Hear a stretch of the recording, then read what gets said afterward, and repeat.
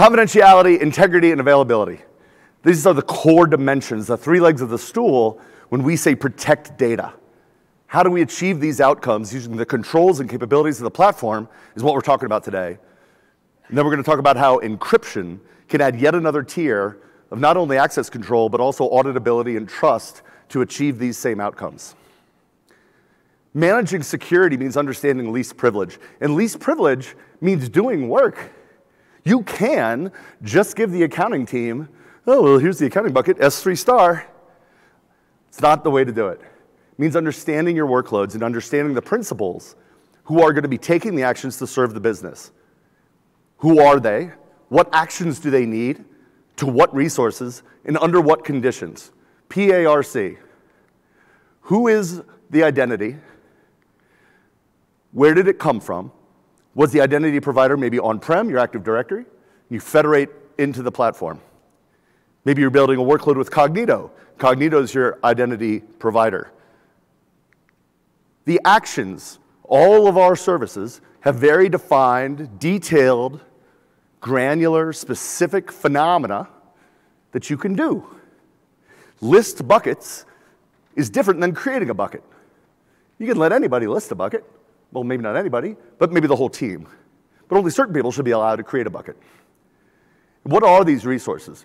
Am I going to give you access to all of EC2? I'm going to give you access to specific instances? Am I going to give you access to instances where tag department equals your team? And under what conditions? From what originating IP? From what region? And then there's service-specific conditions as well. You're allowed to create a bucket, but only with these characteristics. You can launch an RDS instance, but only certain engine types. We solve for this problem using declarative policy language across the platform. Policy language can be attached and of the principal, the actor, the identity. Policy language can also be attached to resources. So when we look at user policy, what are we going to do here? We're going to allow. What are we going to allow? EC2 attached volume, EC2 detached volume. For what resources? That is all of the instances, wildcards. But under what conditions? Only where department equals dev. Because the people that are going to get this policy should not be attaching volumes from the production. They should only be attaching the volumes that are tagged dev. And that is what this allows. This is a resource policy. Same style of language, but it's not attached to the principal. It's attached to the resource. You can also use resource policies to grant and allow access, but here's a really nice example of using a resource policy to deny. Now, we always deny. We start with deny when we evaluate the policy language during authorization. And we authorize every single API call. There's no session. There's no session state. Every single time you call, we check. Every single time. So this doesn't grant any access. You may have been granted access separately as part of your identity, like the policy on the left. But the policy on the right that applies to a specific resource that's attached to a specific resource says we're going to deny all of the principals for all of the actions for this one bucket and prefix, right? Bucket name, prefix. Prefix is a little bit like a folder. It's the namespace. S3 is a key value store. For this particular key space, you must have multi-factor. If you make a call to S3 for any operation, for any principal, no matter who you are, no matter what policies you've been given, no matter what permissions you've been given, if you're going to interact with this resource that has this policy on it, for that particular prefix, you must present a multi-factor authentication during the call. Doesn't matter what other privileges you have. I could give you all the explicit allows on your identity. This policy protects this resource very specifically. So data is held in a lot of different places on the platform. We've got a lot of cool managed services, purpose-built databases. We announced some new ones today, and there's some really good ones there. Don't sleep on that. It's pretty exciting. RDS, Managed Relational Database, Aurora, bigger, better, faster version of RDS. And these resources are AWS resources. They have ARNs, and they can take resource permissions, but the data they hold inside of the engine is outside of AWS IAM. Now, you can manage the RDS instance, and you can manage the RDS snapshot, but if you've defined a user inside of MySQL, that is outside of AWS IAM. If you need to make sure your data is going to be durable, again, confidential, integral, and available, so snapshots are a great way to ensure availability. You can take snapshots and you can move snapshots to other regions for purposes of recovery, for purposes of resiliency or availability. Maybe the regulator's making you do it. You can even copy these snapshots into other accounts. Why would you do that? Because inevitably, your CRO is going to come to you and say, well, right. You have great access control, but what if you compromise the thingy that does the access control? You can place resources into a separate account with a different plane altogether as the, oh my God, break glass, at least we have this one extra copy, depending on your resources, depending on your requirements. But the data inside of the database is protected by the engine. Now, we've tried to make this easier for customers, and on a couple of the engines, you can exchange your IAM identity for a database user identity. And you can kind of map the database user identity to the IAM identity. We make this possible with MySQL. Really excited to see it ship for Postgres. But these credentials in engine, in your Oracle instance, your Oracle user, you've got to protect those credentials. If you don't protect those credentials, it's like you're not protecting the data. So how do you protect those credentials? Well, this is actually a super hard problem, but we solved it for you. We gave you a nice, easy, simple way to not only manage credentials, but to rotate them, and not just rotate them, but rotate them safely. So of course it's integrated with IAM, and you get the same really nice granular control on who can access the secrets and the credentials. Controlling access to these secrets is almost as important as controlling access to the resource, right? So if I allow you to manage this resource, or I deny you from managing this resource, but you have a login to the MySQL port, it's another dimension of protecting your data. When there's a lot of humans handling the secret, it really creates vulnerabilities. Don't put the secrets in the .password file in your home folder. Who's done that? I've done that. Don't do that. In automated rotation, the big value add here with Secrets Manager is what's fundamentally a workflow manager for rotating the secret. And why is that important? Well, number one, rotating a credential. I think we all kind of know rotating credentials makes sense in a lot of circumstances. You should probably end up doing it. But it's a dimension for availability. And maybe in your own life, when you've changed a password on your desktop and your phone still has the old credential, what happens? The phone keeps banging on it with the wrong credential and your account gets locked out. Anybody ever had that happen, right? It's a really ugly problem. So when you rotate credentials, you take on this dimension of availability, and that is really dangerous. So we try to make it safe. And Secrets Manager can help you safely rotate the credentials, and by making it safe, you can do it more often. We are already doing this today with EC2 instance profiles, where you can essentially inject an identity into the EC2 instance.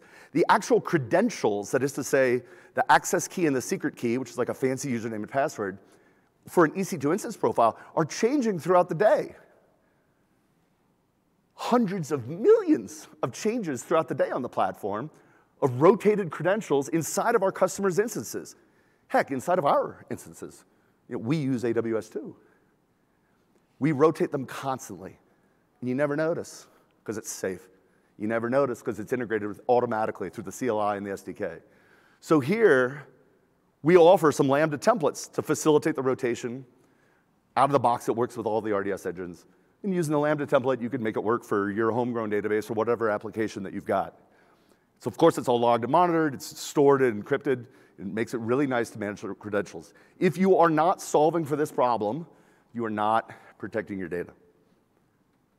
So there's storage services as well. And of course, these hold even more data than the databases.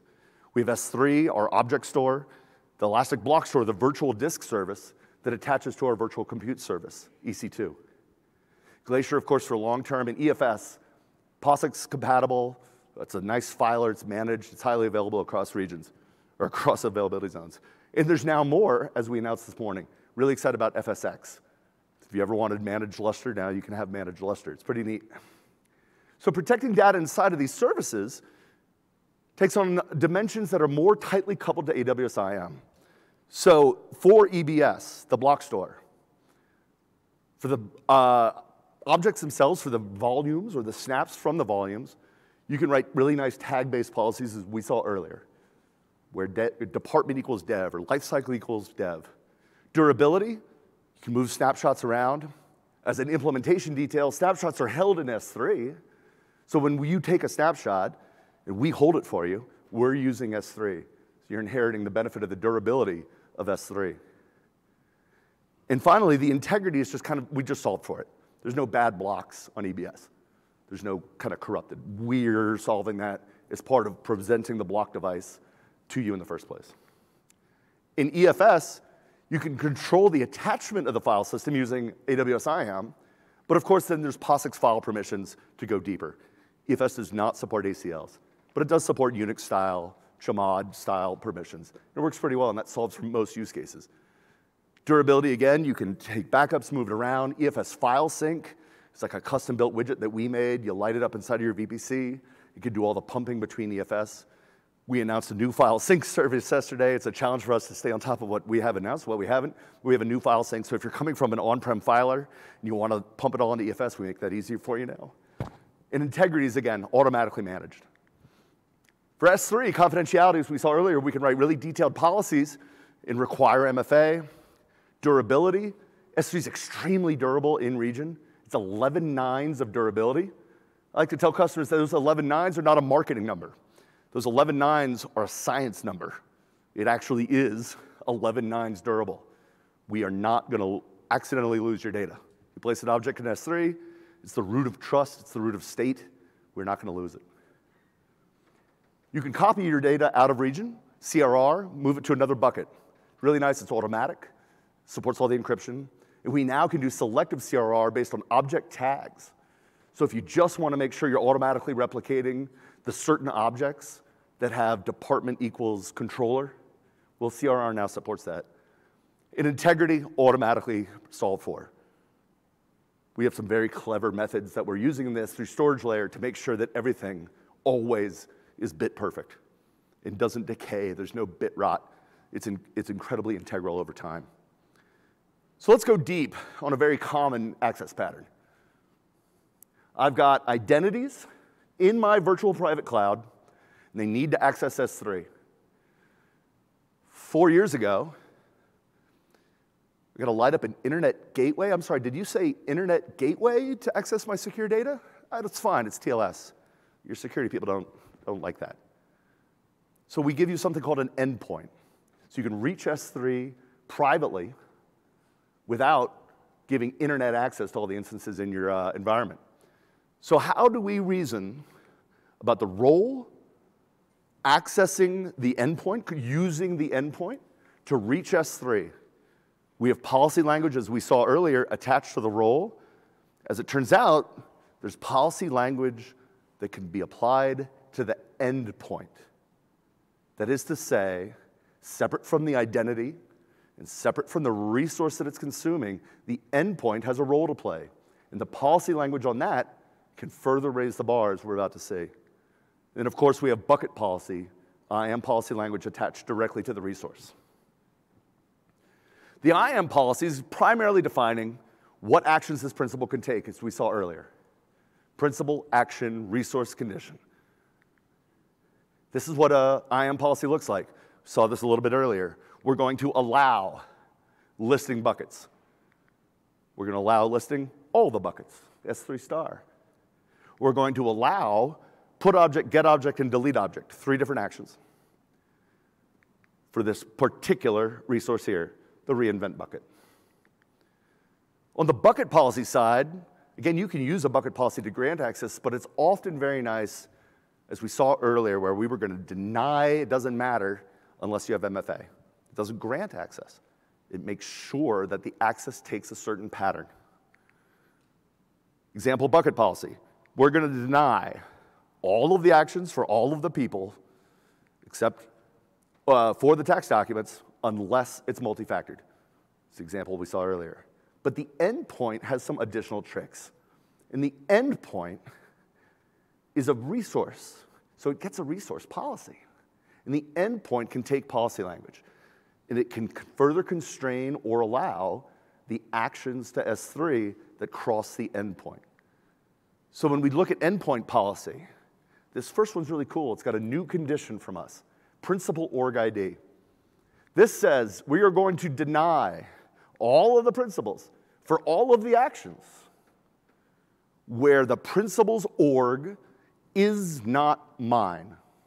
String not equals principal org ID. That's actually my org ID in my house account, which is not a confidential piece of information, obviously. This means that if somebody brings in their home credentials into your environment and pastes their access key and secret key into their console, and they attempt to use their credentials to use the endpoint, it's going to deny the use of the credentials where the org ID is not mine. Really, really powerful for exfil concerns. Really, really powerful for if you got to allow maybe a partner to use your stuff. Least privilege. There's another stanza here. We're going to allow anybody to use S3, but only these resources. API calls using this endpoint to S3 can only regard those buckets. No other bucket. Not a different bucket in your company. It's certainly not your bucket at home. You can bring these together with further policy language on the resource itself. So let's look at how a bucket policy can regard an endpoint. We're going to allow access to a specific VPC. We're going to say, all right, on this bucket, anybody and all actions, we're going to deny you access to this bucket where it's not coming from my VPC. All API actions to this bucket will fail if they are not coming from my VPC. And you can also write it with not coming from my VPC endpoint. It would be weird to probably use both, but you can. Using both doesn't raise the bar, but you can have some options because you can ultimately deploy different endpoints inside of a VPC. But either way, the critical thing here is nobody can hit this bucket unless the calls are coming from your endpoint. This set of interlocking policies allows you to get really fine-grained and really specific to achieve least privilege. And that is how you protect data. You define principles, actions, resources, and conditions using our granular policy language to get the specific outcome that's required to prevent certain outcomes that, oh my God, absolutely, I will not tolerate. You can't use foreign credentials on my endpoint. Of course not. But there's a way to raise the bar further. Let's add encryption to the mix. We're going to do default encryption on a bucket. This is really nice. This took a long time to get out. This is something customers really wanted. So with default encryption, solves for a couple things. Number one, not only do your developers not have to remember to set encryption when they put an object, but if you've got third-party software that integrates with S3 but maybe didn't support encryption, that means you couldn't have used it if you needed encrypted outcomes. Well, now it makes it moot. This guarantees that all objects placed in the bucket, this is what the config looks like when you put it, we're going to enable server-side encryption. We're going to have it be the KMS version of server-side encryption. If you need to just tick the box, you can use SSES3, which is service-managed keys. Because customers typically want to raise the bar further, we're going to use my keys. We're going to use this specific key ID to get your encrypted outcome. So then the question is, well, why do you encrypt in the cloud? This is what people say. But what they really mean is that they need better control over their data. They want control with a key that I use, and they want to prevent unauthorized physical access. But this idea of providing this additional point of control is incredibly powerful because now, not only do you need the permissions to use the resources and the permissions to use the actions, you need the permissions to use the keys. To tell you more about that, it's my privilege and pleasure to introduce you to my friend, Ken Beard, the Director and General Manager of the AWS Key Management Service. All right. Thanks a lot, Peter. Captain? righty. All right, so Peter talked to you about all the ways that you can define access control in terms of network-based access as well as the resource itself. Right? So if there is an Amazon resource name, an ARN, for the resource, then you can make that as a condition. You can build a policy on the resource itself, depending on the service, and you can control which identities will get access to that resource. A lot of people say, well, but I'm not quite sure whether or not I like that resource to be in plain text on disks in data centers that you will never let me visit in person. If you as a customer treat an AWS data center as a hostile environment, encryption is a best practice. Now, customers will say, all right, I know encryption comes down to where the keys are, and I sort of buy the argument that maybe I don't want to be managing the billions of keys needed to encrypt petabytes of data, and I could put those keys next to my data so it can be encrypted and decrypted quickly. So I sort of buy the idea of maybe keys being in an AWS data center, but dang it, I need to have control over those keys. It's what I tell my auditors, it's what I tell my customers. What does control mean in this case? So let me dig down a little bit. Here's the fundamental problem with having control over encryption keys. So with symmetric key encryption, this animation I've done several times in the past. So follow along. You take a key, you take an algorithm, you apply it to your data, you get ciphertext. That ciphertext can be stored anywhere on the planet. You trust that the use of a 256-bit key under the AES algorithm is going to produce ciphertext that is practically impossible for someone to brute force attack. Great. Store that wherever you want. However, you have a problem in terms of access control on that data because you have this plaintext key that was used. The algorithm is public. I just told you, it's AES. So where are you going to put this plaintext key? You certainly can't store it right next to your data, although that has some attractive durability properties. We don't let you do that. So where are you going to put it? In a different directory structure on the same host, or a different host, or somewhere that's far away from the data? Right, this is a hard problem to solve. The best practice in the industry is to protect this key the way you protected your original piece of data, is to encrypt it. So now I can put the data key required to decrypt the data right next to my encrypted data, two pieces of ciphertext. They share the same durability properties, and I don't have to worry about anybody who has access to that server host being able to decrypt my data. Problem solved, right? No.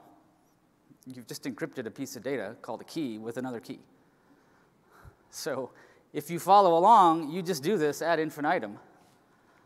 At some point, though, if you want to decrypt your data, you have to have a plain text key somewhere that's always available to be able to decrypt data. So where is that key going to exist?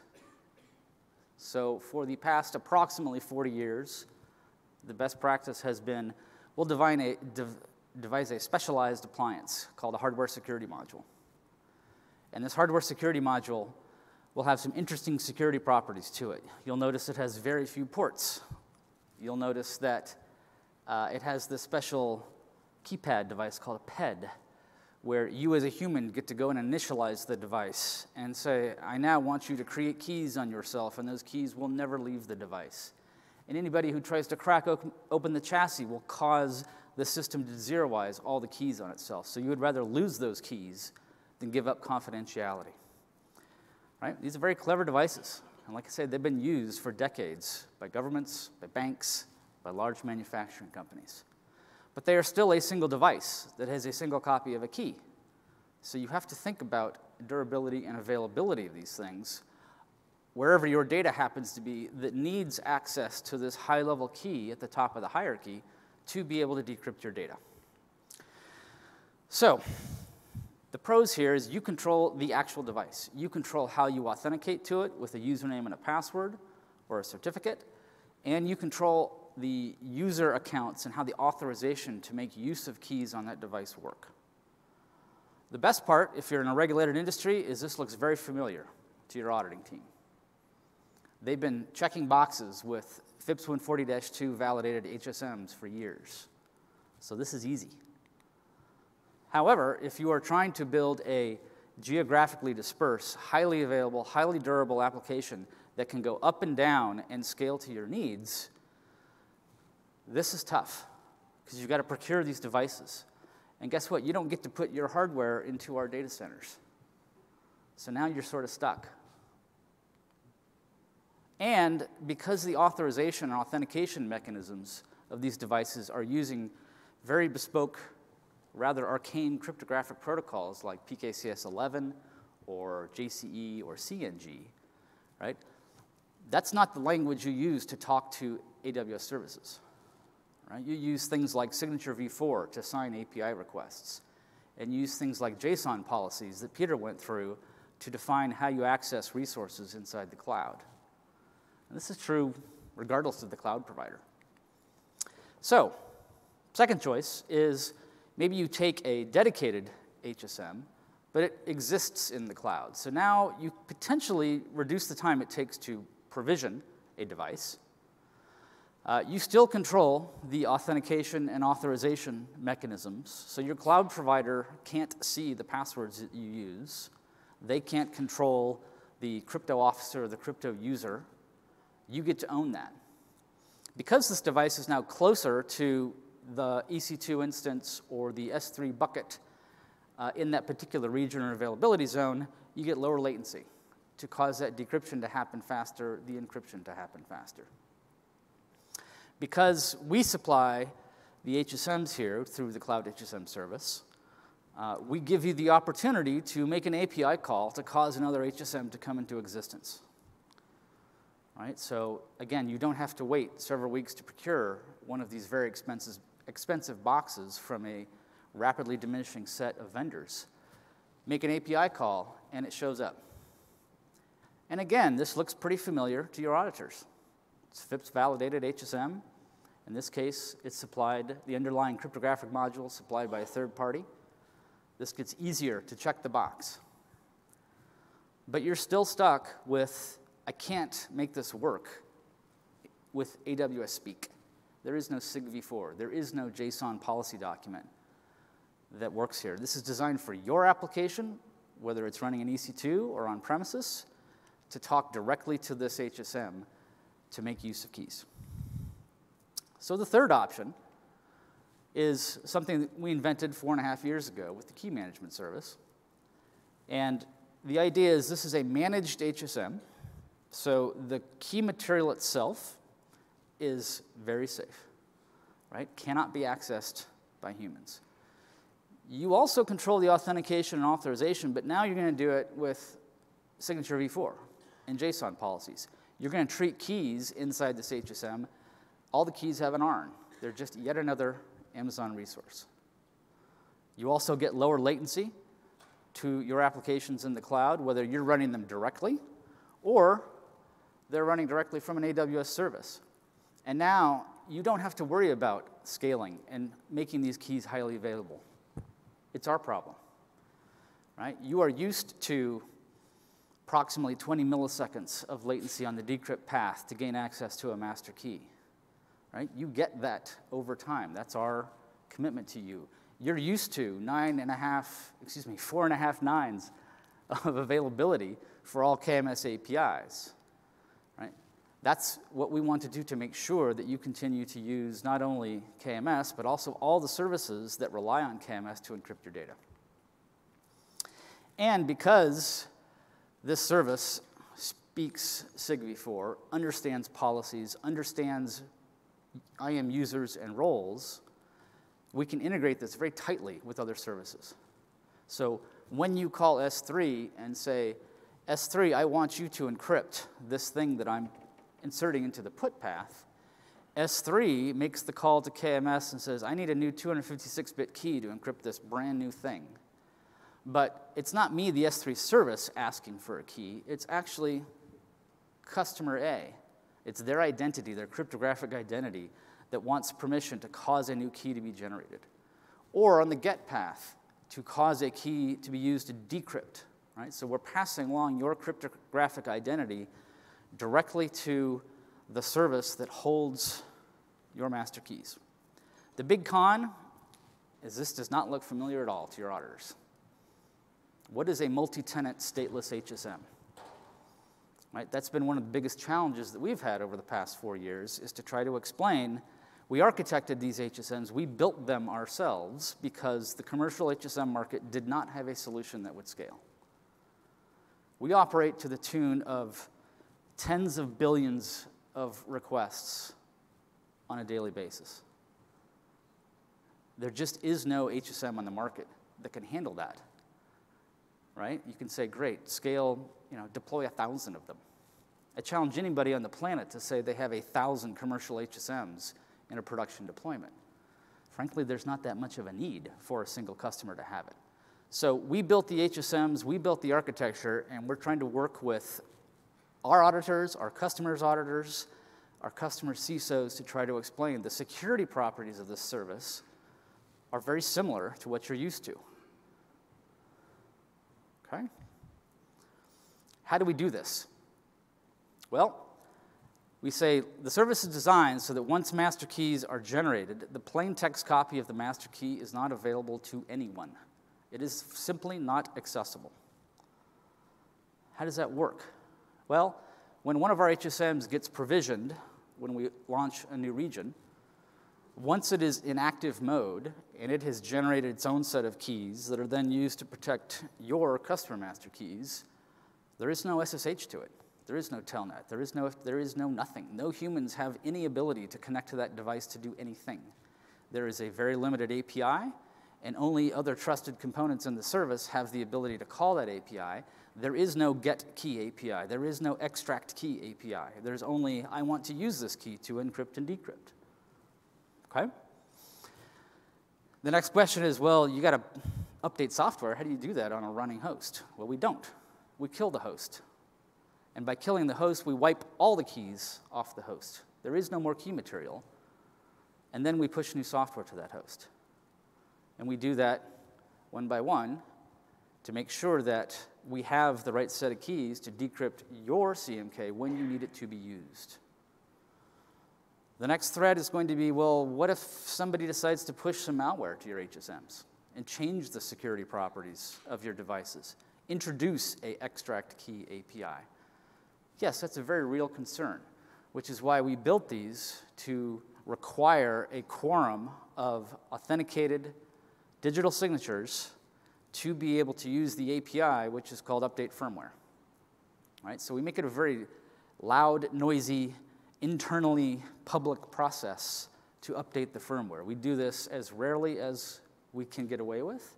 Every time we do it, we are committed to resubmitting the new version of firmware to NIST under FIPS 140-2, and you will see that our commitment inside our SOC control, which is now available for the fall 2018. We have a new control related to our commitment to FIPS, and you'll see the certificate from NIST. So we've designed a system that we think has the right balance between security, availability, and durability. The security properties, again, is our promise to you. How do you know that we're not going to change those security properties? Because we have to violate FIPS to do so. Because we have to violate our SOC and get a critical finding in our SOC 1 and 2. If you've read our SOC over the years, you know AWS has never had a critical finding in our SOC reports. That would be a catastrophic event. It would be a huge trust buster if we had a critical finding. So we are holding our own feet to the fire to ensure that KMS is as secure as it can be. Okay, so if you buy that the physical security of keys and the inability to compromise physical keys is fairly well designed, next question is, all right, how do I know who's going to use those keys? So, as I mentioned before, each CMK has a resource policy. It's called a key policy assigned to the key. What are the types of things you can express in a key policy using that principal, action, resource, condition semantic that Peter talked about? Well, you might say that these particular users and roles have the ability to use this key for encryption and decryption, either within the same account in which the key exists, or maybe some external account that belongs to another account in your IAM organization, or it could be an external account that belongs to a partner. Right? You are a service provider, and your customer is an enterprise customer that has an AWS account. They don't do much in it, but they might have a CMK, and they can block access to you, the service provider, whenever they want. They would grant you the ability to use that key only for encrypts and decrypts. This is how the integration with Box works. So if there's any Box customers in the audience, every time you upload files into Box, Box will encrypt and decrypt. It will go to KMS, and you have the option of saying, you're going to go to my key.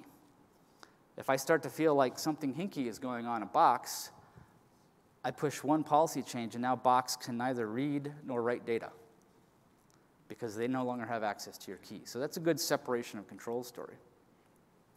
Another way to look at these policies is to control which applications can encrypt and which applications can decrypt. For those of you who have been doing crypto for a while, this semantic was often served by public key cryptography. You would give the public key to your encryptors and say, please encrypt data. I hold the private key. I'm the only one who can decrypt it. You can express that same semantic using a key policy and using symmetric keys. The administration of keys can be limited to a specific set of administrators. We strongly recommend that you think very hard about who has administrative rights to manage a key. And I'll go into a little bit more detail about that. You can share this key with an external partner account, as I mentioned, but only limit it to the use of encryption and decryption. And also, you can put additional conditions. So they only get to decrypt if they also pass in a particular string. Maybe it's an account ID. Maybe it's some other type of contextual information that is unique to that particular caller. And the language that we use for key policies is the same as IAM policies, S3 policies. The nouns and the verbs are a little different, and let's go through that. So here's an example of a key policy where the statement ID at the top is around access for key administrators. So if you look at the principal, again, this is an ARN of a particular IAM user. It could certainly be a role. It doesn't have to be a user. And when you look at the actions, the verbs, if you will, the ability to create keys, the ability to list them, enable them, and disable them, so control the state of a key, is very important. The ones at the bottom there, schedule key deletion, cancel key deletion, those are incredibly powerful APIs. Anybody who has the ability to delete a master key now controls the durability of potentially a petabyte of data in S3.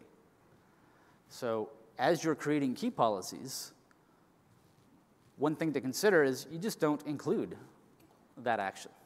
If that action doesn't exist, nobody has the ability to delete a key.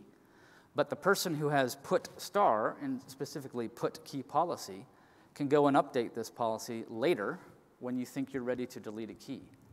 And that could be a ceremony that involves multi-factor authentication, multiple people, right? These are potentially scary things to do. Now, the cost of having a key stored inside AWS KMS, $1 a month, right? So this is not necessarily a painful thing to have keys lying around, but your auditors like a story of key lifecycle management, showing the birth, use, and death of a key. Okay, so now let's look at the use of a key. So this is much more common. Applications, end users, partners need to be able to cause keys to be used, even though the plaintext key material will never be exposed. So again, here we have, in this case, the principal is a role, and the actions are encrypt, decrypt, re-encrypt.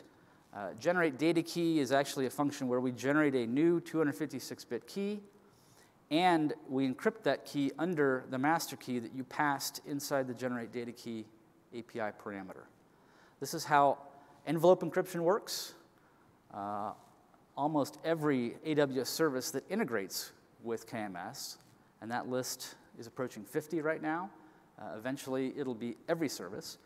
We'll use this generate data key API so that individual keys that are scoped to the specific piece of data that you want that service to handle get their own unique key.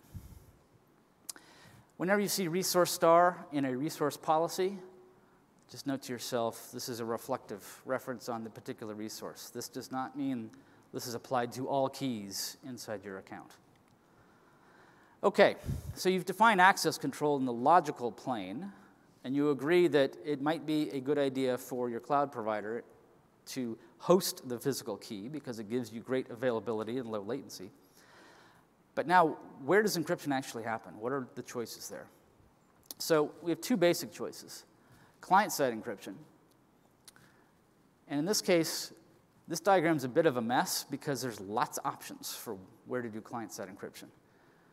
If you start with, where is your plaintext data? It's in an on-premise system, or it's inside an application that you're running in EC2. You've got to pass it into some program that will perform encryption. That program is going to need a key, and that key can come from your own key management system. It could come from AWS KMS or Cloud HSM. Ultimately, it produces a piece of ciphertext, and then you submit that ciphertext to the AWS storage service, whether that's S3, whether it's EFS, any storage service that's going to take arbitrary data. Okay? So now, when you want to get that data out, you have to have the same client processes that can do the decryption dance. Okay? Server-side encryption, a little simpler. Right? Your data starts out wherever. You call the correct AWS SDK to say, I want to put data in here, I want to write data, I want to, if it's Dynamo, you're going to do read-write, different verbs and nouns used for different services. But you're asking the AWS service to encrypt on your behalf. And you pass the specific CMK key ID to that service and say, make sure that when you encrypt this data, that the data key that's being used is encrypted under this CMK. Because I have defined access policies on that CMK, and I want to ensure that only the correct people are able to write data into this bucket or read data from this Dynamo table. So you're allowing the AWS service to act as a proxy, passing your cryptographic identity to the place where the key exists to cause it to be used. Okay, so this is a repeat from Monday. So this is an announcement that we made Monday night. But for those of you who didn't catch it, because as you know, we do announce a few things here at reInvent every year, what we have done is provided another option for trying to find this balance between the storage of keys and the access policies for using keys. So we call this custom key store. And this is the simplest logical diagram. Let me go into a little bit more detail about how this works. So if you were to use KMS by itself today, the red key, if you remember from my diagram, that master key that wraps data encryption keys, it is made available at the time you need it inside a fleet of HSMs that we own. The way you call KMS, either from your own applications, via various SDKs, including the AWS Encryption SDK, or you ask an AWS service to call KMS on your behalf. If you were using Cloud HSM before Monday, you would again have some type of master key, a key encrypting key, created inside a Cloud HSM cluster, but now the interface to make use of that key is going to be limited to a set of cryptographic APIs. And if your application understands PKCS11, that's great, right? If you're using something like Oracle Enterprise Edition with transparent data encryption, they've got a way to tie in to PKCS11 and those interfaces. But you could not ask 50-plus AWS services to make use of that key inside the Cloud HSM cluster. Custom Key Store now enables that. Okay? So you call KMS and say, here's my CMK key ID. This is what I want to use on the encrypt path. KMS says, oh, I know where that key actually lives over in this Cloud HSM cluster that you configured earlier. And we will go from our service VPC into your VPC where the Cloud HSM cluster exists. And we will use a credential that you have given to us that gives us access to just that particular key on your cluster. So how does that process work? How do you set up this connection? Well, here's a screenshot of the console. Clearly, there's a set of new APIs that you can do this programmatically. In the left-hand side, you'll see there's a new option for custom key stores. And here you get to define an arbitrary name for the store. You are going to choose an existing Cloud HSM cluster. So this cluster has to have been created beforehand. And you can certainly read more about how easy that has become over the past 18 months as we've introduced enhancements in Cloud HSM. And then you are going to give to KMS the proper certificate that proves that it is connecting to the right cluster. So this is a cryptographic identity that KMS will use to ensure that the cluster ID that you selected is in fact the correct one. So this is the belt and suspenders approach. Then finally, you will have needed to have created a cryptographic user inside your cluster called KMS user. You will define a password for that KMS user. You will share that password with us the first time, right here, and then we will go through the process of rotating that password. So this is an important distinction because you're effectively giving KMS permission to connect to your bespoke Cloud HSM cluster, use a single key, act as a crypto user to do encryption and decryption events. You can also have KMS key lifecycle management APIs affect the key in your Cloud HSM cluster. For example, disabling that key, deleting that key, right? You get an independent audit log from Cloud HSM about all access to use keys inside that cluster, and that audit log, again, is not tied to an AWS service per se. It's another application log like you have inside EC2. You can certainly direct those logs to CloudWatch to make them easy to understand, but you're not relying on AWS to generate logs of key access through something like CloudTrail. So you can compare what you saw in KMS and the AWS service in terms of access to keys and therefore access to data, and verify that with Cloud HSM. This can be a really interesting story for your auditors. So if you think about the various ways in which you can set up keys and manage them, there's what we call native KMS. You just call a create key API. We generate keys for you. No humans have access to those keys, and you control all the access. You can also import key material, so the BYOK feature that we launched a couple years ago, or you can have all your keys stored inside your very own Cloud HSM cluster. How do you know which of these is the right choice? Well, we've got a blog post that we published Monday night that might give you a sense for how to look at this. This might be the right conversation to have with your IT security team as well as your auditors and regulators.